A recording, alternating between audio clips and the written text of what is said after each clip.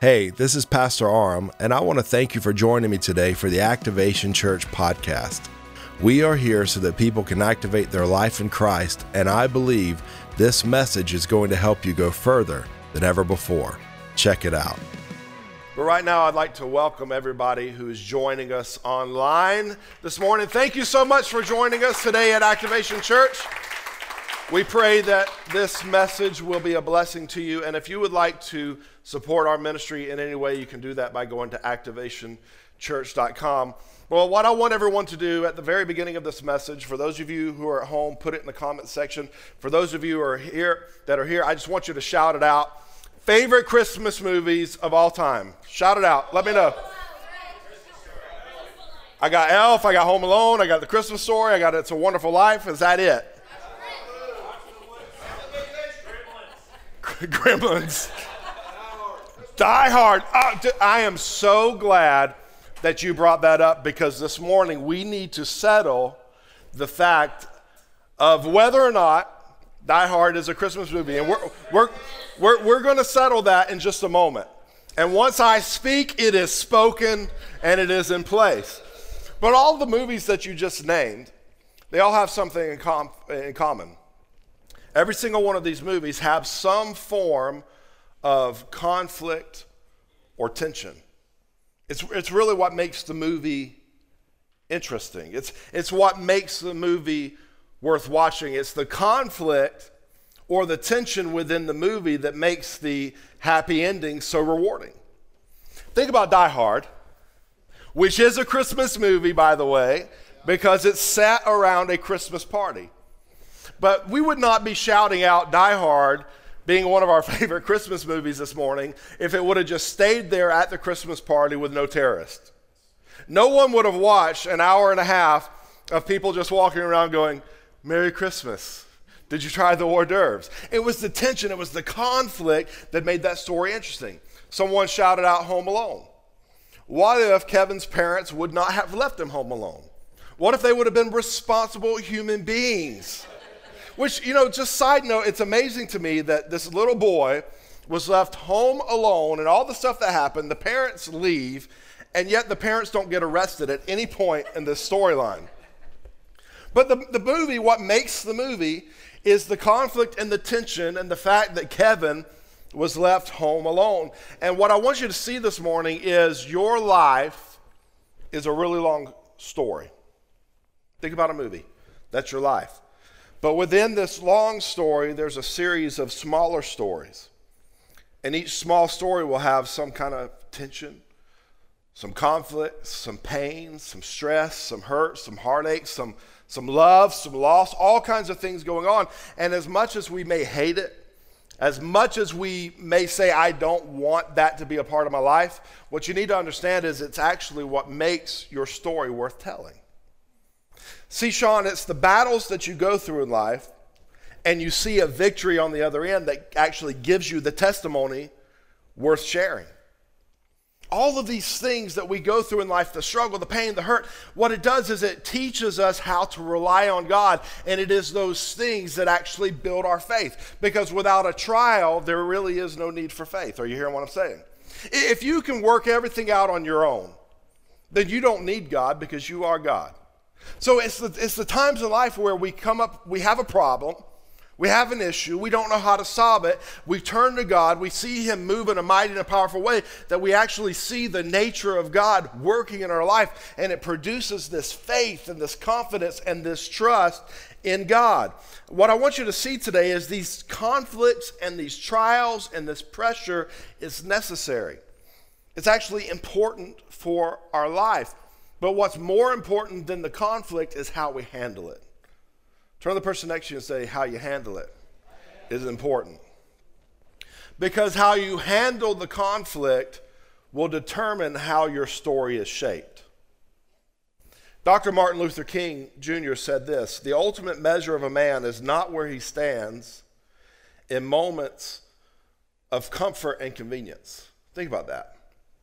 Your life's not really defined by the comfortable, convenient times, but where he stands at times of challenge and controversy.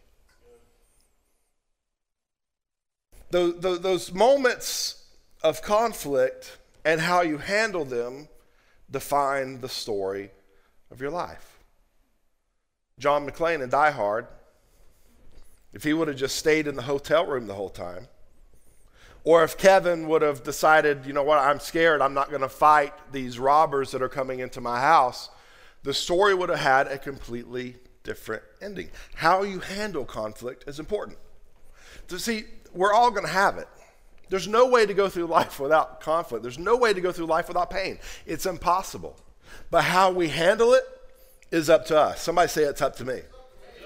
So today I want to go to 2 Chronicles, and we're going to look at the story that centers around a man named Jehoshaphat, who's the king of Judah. His story, if you read an earlier chapter, starts off with great honor, favor, riches. The Bible says that the Lord was with him because he sought after God and he kept his commandments. So things are going great for Jehoshaphat. But in chapter 20, something shifts. There's a conflict. And I think that if we'll look at how he handled his conflict, how he responded to it, it will help us grasp a better awareness of how we can handle conflict when it comes, because it will come. You hearing what I'm saying? It will come. The mark of being a Christian is not that conflict does not come or storms do not come. It's that we learn how to, through our faith and our trust and our confidence in God, to either go through the storm or tell the storm to stop. So watch this. Let's go to 2 Chronicles, the 20th chapter. I'm going to start reading in verse 1. The Bible says, "After this, the Moabites and Ammonites, and with them some of the Mennonites, came against Jehoshaphat for battle." Somebody say conflict. So there it is. There's the problem. Right now, all of these armies are gathering together against Jehoshaphat and the people of Judah. Then some men came and told Jehoshaphat, "A great multitude is coming against you from Edom, from beyond the sea, and behold, they are in Hazon Tamar," that is the En-Gedi. Then Jehoshaphat was afraid and set his face to seek the Lord. I want to pause there. Just because you have moments of fear does not mean that you do not have faith. Just because you have moments of doubt and fear does not mean your life is absent of faith. I'm going to deal with that a little bit later in this message, but it's important for us to understand, because there are going to be moments that you go through that you don't understand. It's going to get uncomfortable. You may have some doubt, you may have some fear, but the choice we have as children of God is to shift from that fear and start looking at faith. And that's what we're going to see Jehoshaphat do. It says he was afraid, but at the same time he chose to seek the Lord. So watch this. Jehoshaphat was afraid and set his face to seek the Lord. See the shift? Then he proclaimed a fast throughout all Judah. So he's going to get all the people involved. And Judah assembled to seek help from the Lord. From all the cities of Judah, they came to seek the Lord. So Jehoshaphat, as the leader, as the king, he says, "I'm going to seek the Lord, but I'm asking the people with me to begin to seek the Lord." That's great leadership. And whether you know it or not, you are a leader and an influence in someone's life. And how you respond to conflict will train them or show them how they can respond to it. This is very important for parents and grandparents to hear today. Because when you face conflict, if you're always freaking out, you're going to teach the people under you that you're leading to freak out in times of conflict. Jehoshaphat was afraid, but instead of leaning into that fear, he shifts his focus. He says, "I'm going to seek after the Lord." What I want everybody to do is I want us to fast. I want us to go after God, because although there is a conflict, we know a God who moves and rules and reigns in the affairs of men and women. We serve a God who is well able to help us in our time of need. Are you hearing what I'm saying? So he's showing the people of Israel their need to seek after God. And Jehoshaphat stood in the assembly of Judah and Jerusalem in the house of the Lord before the new court and said, "You rule over the kingdoms of the nations. In your hand are power and might, so that none is able to withstand you." What he is doing is he is coming to God, recognizing God for who he is, and he's doing a declaration of praise. This is important because your praise and worship causes God to step down into your circumstance. The Bible says that God inhabits the praises of his people. What that means is, when I am going through a difficult time, if I will lift up a praise and start worshiping and recognizing and honoring God for who he is, it gets God's attention. And he says, there's my child. I'm going to step down in the midst. What I want you to notice is Jehoshaphat, when he's praying, he does not start his prayer with a complaint. He does not start his prayer with the crisis. He doesn't come to God and say, God, I'm in trouble. Where are you, God? I'm hurting. I'm in pain. And a lot of times that's what we do. But he doesn't start with the problem. He starts with recognition and praise. Jesus taught us to pray that way, by the way. When the people came to Jesus and said, Lord, would you teach us how to pray? He gives us a model. This isn't a verbatim thing that we're supposed to pray. He gives us a model. He says, our Father. What's that? I'm going to recognize him. Who is he? He's my Father in heaven. Then he says, hallowed or holy is your name. What's that? Praise. He starts his prayer with recognition and with praise. The reason some of you have a flat prayer life is because you're doing it wrong. You're actually coming about it all wrong. You're coming to God straight with your problem and your issue. Is there a time for that? Yes. But we should come into his courts and his gates with thanksgiving, with praise. We actually come into the presence, and there is a way to approach God through honor, through praise, through worship. The Bible talks about Jesus, and it talks about his prayers, and it says God heard him because of his honor. God heard him because of how passionate he was when he came before him. So that's what Jehoshaphat is doing. He's not going with the problem. He's coming to Jesus he's coming to God with some praise, with some recognition. Let's go on. He says, did you not, our God, drive out the inhabitants of this land before your people Israel, and give it forever to the descendants of Abraham, your friend? And they have lived in it and have built for you in it a sanctuary for your name, saying, if disaster comes upon us, the sword, judgment, or pestilence, or famine, we will stand before this house and before you, for your name is in this house, and cry out to you in our affliction, and you will hear and save.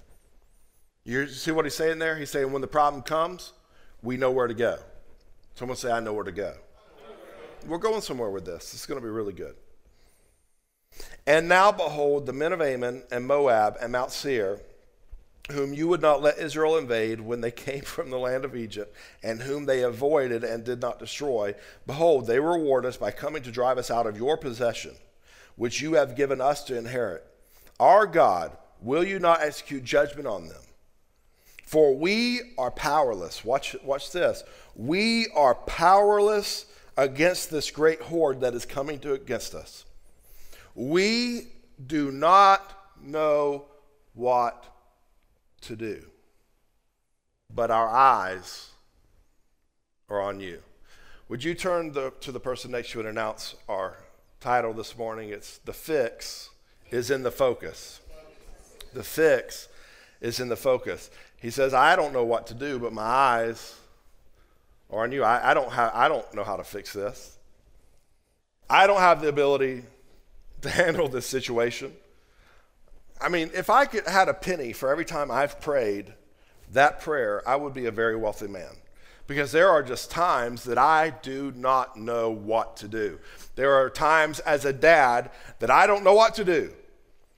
I mean, there was no training manual for raising 3 little girls. I grew up in a house full of guys. I have no idea what's going on sometimes. And God, I need help. I need wisdom. I need guidance. I need strength. I need you, God. As a husband, you know how many times I've said, God, help me to love my wife the way you love the church. Help me to be a better husband than I was yesterday. Help me. You know why? Because I don't know how to do it on my own. Women really are from a different place than men. Again, I didn't know this. I didn't grow up with women. I grew up with guys. I thought we all thought the same. And I've learned we don't. And sometimes I don't have the ability or the capability within myself on my own to communicate with my wife the way I should, or to love my wife the way I should. Sometimes as a pastor, I go through something with the church, or there's a decision that has to be made, and I go to God and I'm like, I don't know what to do. Let me tell you about how many times I've had to stand behind a podium like this, walking out of a room on my way to the stage going, God, I don't know what to do. I don't know what to say. See, I know that y'all think that I float out of bed in the mornings and that I shower with the glory of God. But the truth is, there are times in my life that I don't know what to do. I don't know what's going on. I am fully aware that I don't have what it takes to accomplish what I'm dealing with. And I'm willing to bet that if you were honest today, there's been times in your life where you didn't know what to do.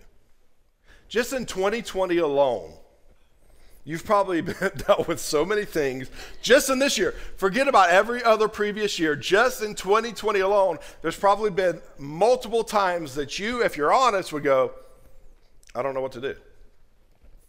I don't know what to do with my finances. I don't know what's going on with my job. I don't know what's going on with my kids. I don't know what's going on with their education, because if their math is left up to me at homeschooling, they're in trouble. I mean, let me tell you about digital learning at my house. I'm learning as my kids are learning. and it's frustrating, isn't it? It's frustrating when you want a resolution, but you don't know how to get it. You know what the problem is? We're really good at defining the issue, but we sometimes don't know what to do, and that's what Jehoshaphat's dealing with right now. God, I'm being surrounded by all kinds of armies. I don't have the resources. I don't have what it takes. And he tells God in this very raw, honest prayer, he says, we're not able to do this. God, we don't know what to do, but our eyes are on you. And that's what jumped out to me this week when I was studying this passage. I had never seen it before. I don't know what to do, but my eyes are on you. What you have to learn today and what you have to hear is when you don't know what to do, you've got to know where to look. When you don't know what to do, you've got to know where to look. The Bible says in Psalm 121, it says, my eyes, I look to the hills. From where does my help come from? My help comes from the Lord, the creator, the maker of heaven and earth. And what I want to tell you this morning is if God can figure out how to put a universe together, he can handle your problem. You may not know what to do. You may not know how to handle it, but God can and God will, as long as you shift your focus off of the problem and onto the solution, which is Jesus Christ, the creator and possessor and maker of heaven and earth. Because when you look to him, that's when he steps in. That's what's beautiful about it. I don't have to know what to do. I don't have to know how to do it. All I got to do is know who I can look to. And when I look to him, he is faithful. The Bible says he is an ever-present help in time of need. When I look to him and say, God, I can't do this, and I know I can't do it, every time he moves. See, I want you to know this as a pastor. When I come in here to preach, I tell God, God, I can't do this on my own. I don't have the ability on my own. I can't transform anyone's life. I can't bring change in anyone's life. And God, if you do not show up, if you do not help me today, then this service is not going to work. I need you. I need the anointing of God. Are you hearing what I'm saying? It's very important for us to understand this because I can't control everything. I can't control what's going on in the world. I can't control what's going on around me. I can't control what's going on in the economy. I can't control how people treat me. I can't control who stays in my life or who exits my life. I can't control Scott sitting over there. I can't control.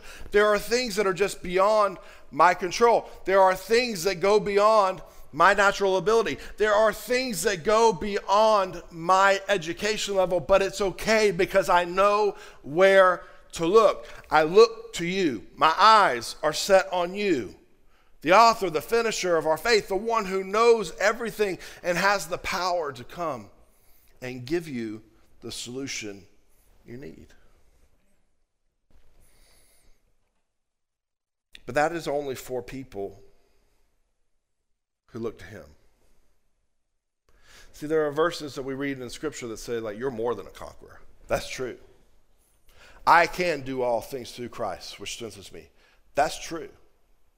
But that is reserved for the people who are looking to him for the help.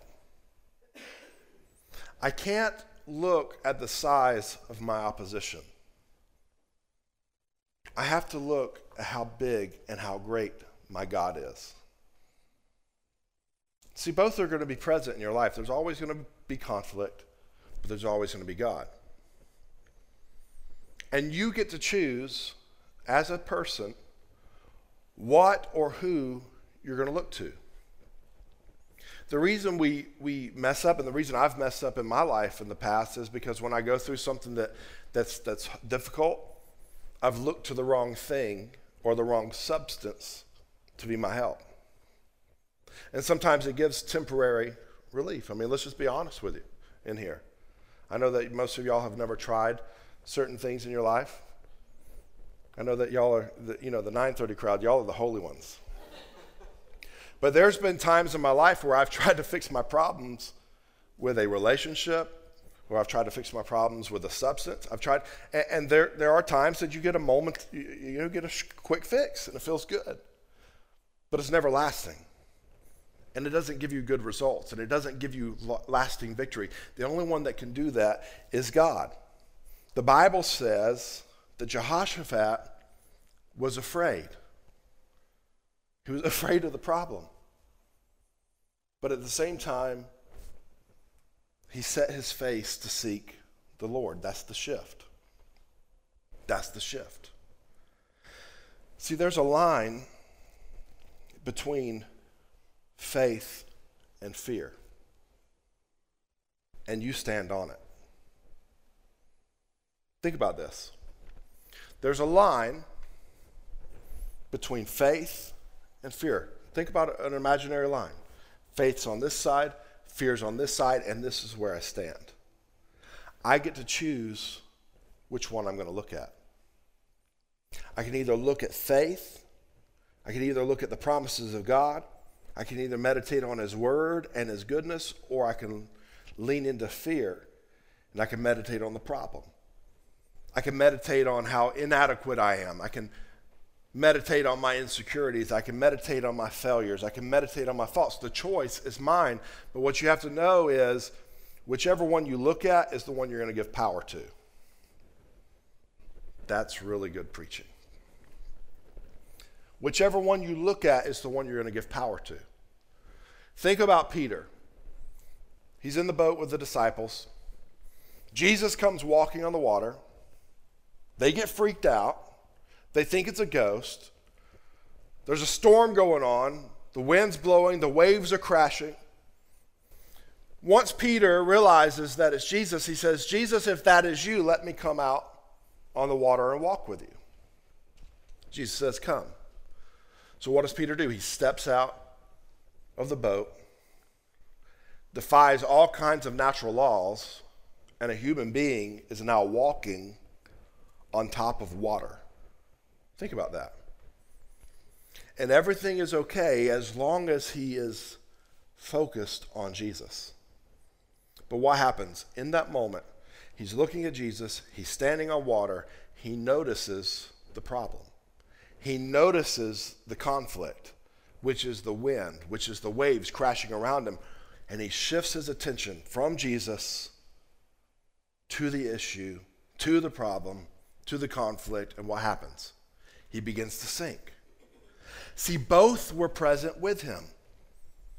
The fear and the faith, the conflict and the pressure, and Jesus. They both were with him.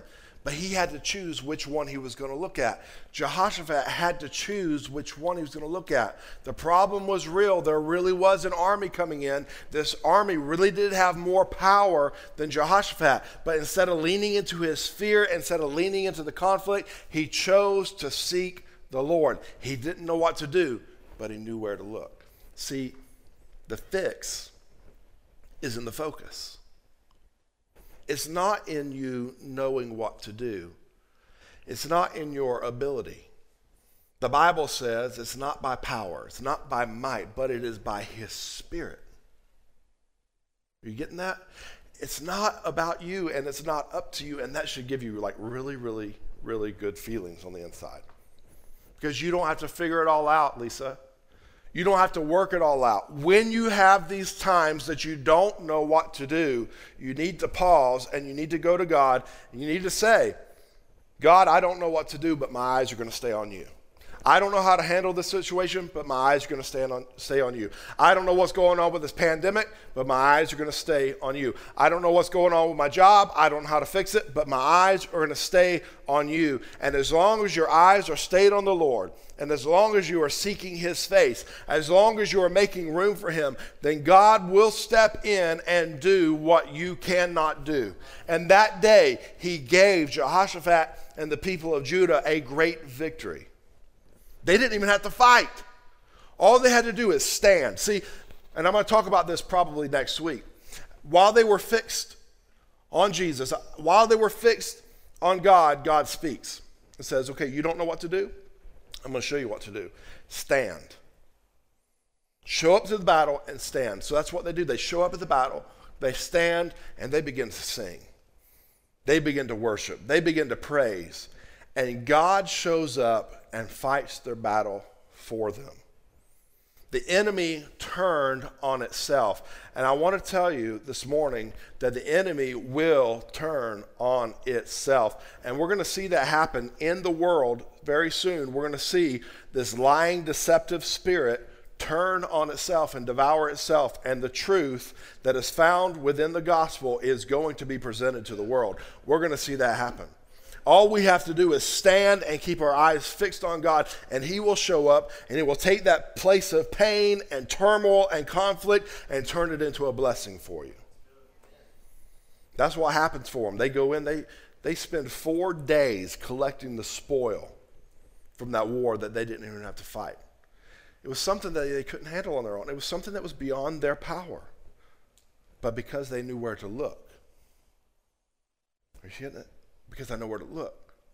This message like really resonates with me because I am fully aware of my human nature and how inadequate I am at times. I'm fully aware of my limitations, but I've seen God do so many incredible things just because I trusted him and I looked at him instead of the impossibility. And today there's 2 categories of people here. First category, there's people in here that like everything's good right now. It's hard to believe that there's actually people like that in 2020, but there are people like maybe you've already been through a storm, but now you're not in the storm, like everything's good. And what I would tell you is learn to seek him early. Don't wait for the bottom to fall out to cry out to God. That's a terrible, terrible time to cry out to God. So many times we put ourselves in these problems. We create the conflict for ourselves because we're not seeking after God. And then the bottom falls out and we go, God, where are you? We need to learn to seek him early. Give him praise when everything's going right. Give him thanks when you're healthy. Are you hearing what I'm saying? Give him thanks for your family while they're still here. Be grateful, be thankful, be prayerful, be worshipful early before disaster strikes. The second category, which is probably a lot of people in this room, you're in the middle of something right now. Whether it be with a relationship, whether it be with your family, the problem, I think sometimes with churches, we come and we see people and we just see the outside and we see like they're fixed up and, they put a smile on, but we don't see the pain inside of them. See, there are things that I see as a pastor that you don't see. There are things that even the Spirit will allow me to feel and sense within a room that you may never feel or sense. I feel, like even right now, I feel like the weight that is on some people that's in this room. And you're really connecting with what I'm saying because you're going through something that you don't know what to do. Someone, maybe you're watching right now online and you're going through something that you don't know what to do. Maybe right now you think you accidentally came across this broadcast right now, but really God's directed you because you're at the point right now where you feel like, I'm going to end it all. That's the solution. The pain and the weight and the hurt that I'm dealing with right now is too much. I can't handle it. And the only solution I can see is to end my life. And maybe someone in this room even feels that kind of pressure. You don't look like it on the outside. You're all fixed up. You look great. But on the inside, you're dying. On the inside, you're broken. On the inside, you're hurting. And what I want to tell you is this. When you don't know what to do, look to Him. Because the conflict you are in now will not last forever. You need to hear that. The conflict you are in now will not last forever. It's just a moment. It's just temporary. And if you'll look to God, if you'll trust God, if you'll seek His face, you'll see that He'll come in and He'll move and He'll give you beauty for the ashes. You'll see that He actually is working all things together for your good. And if it doesn't look good right now, that means He's not done. You know, we all want like great testimonies, and I want to do something great for God. Well, get ready, because you're going to walk through some stuff. And just because you're walking through stuff, let me say this, does not mean you're disqualified from God. Because some of you, you've backed off.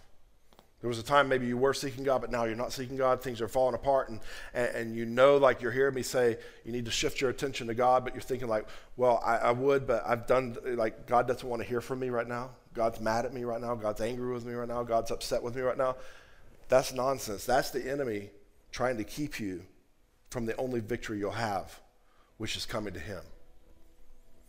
God right now is standing with arms wide open for those of you who feel like you've run far, you've run hard. God's standing with arms wide open and He's saying, come on. Just like the prodigal son who spoiled his inheritance, who turned his back on the family. When he was ready to come home, the dad was standing there going, come on home. Come on home. And right now that's what God is saying to some in this room and to some watching online. He's saying, come on home. I want to pray with you. And I want to come into agreement with you right now. And I want to ask God to move in a mighty and a powerful way in your life. To take this place of pain and conflict and turn it into a place of blessing. To take the test that you're in right now and give you a testimony so that others can hear of what God has done for you, and it gives them the faith to know that if He's done it for them, He can do it for me. Father, we ask right now in the name of your Son, Jesus Christ, that you would touch every person watching or listening to this message right now. We ask that you would move in a mighty and a powerful way. Lord, we ask that you would give them the strength and the courage and the joy and the peace that they need in this moment. God, it's not going to come from a substance. It's not going to come from a relationship. It's not going to come from a new job. It's not going to come from a new car. It's not going to come from a new piece of clothing. We've tried all that and we still come up empty. Lord, we know that you are the source of life, the source of strength, the source of joy. And so right now in this moment, Lord, we look to you because you are where our help comes from. So Lord, touch them and help them. For those that need to give their life to you, Lord, we ask that they would respond with a prayer of just saying, Jesus, come into my heart, come into my life, forgive me of my sins, and be my Lord and Savior forever. Thank you so much for joining us today. And with that I say, amen.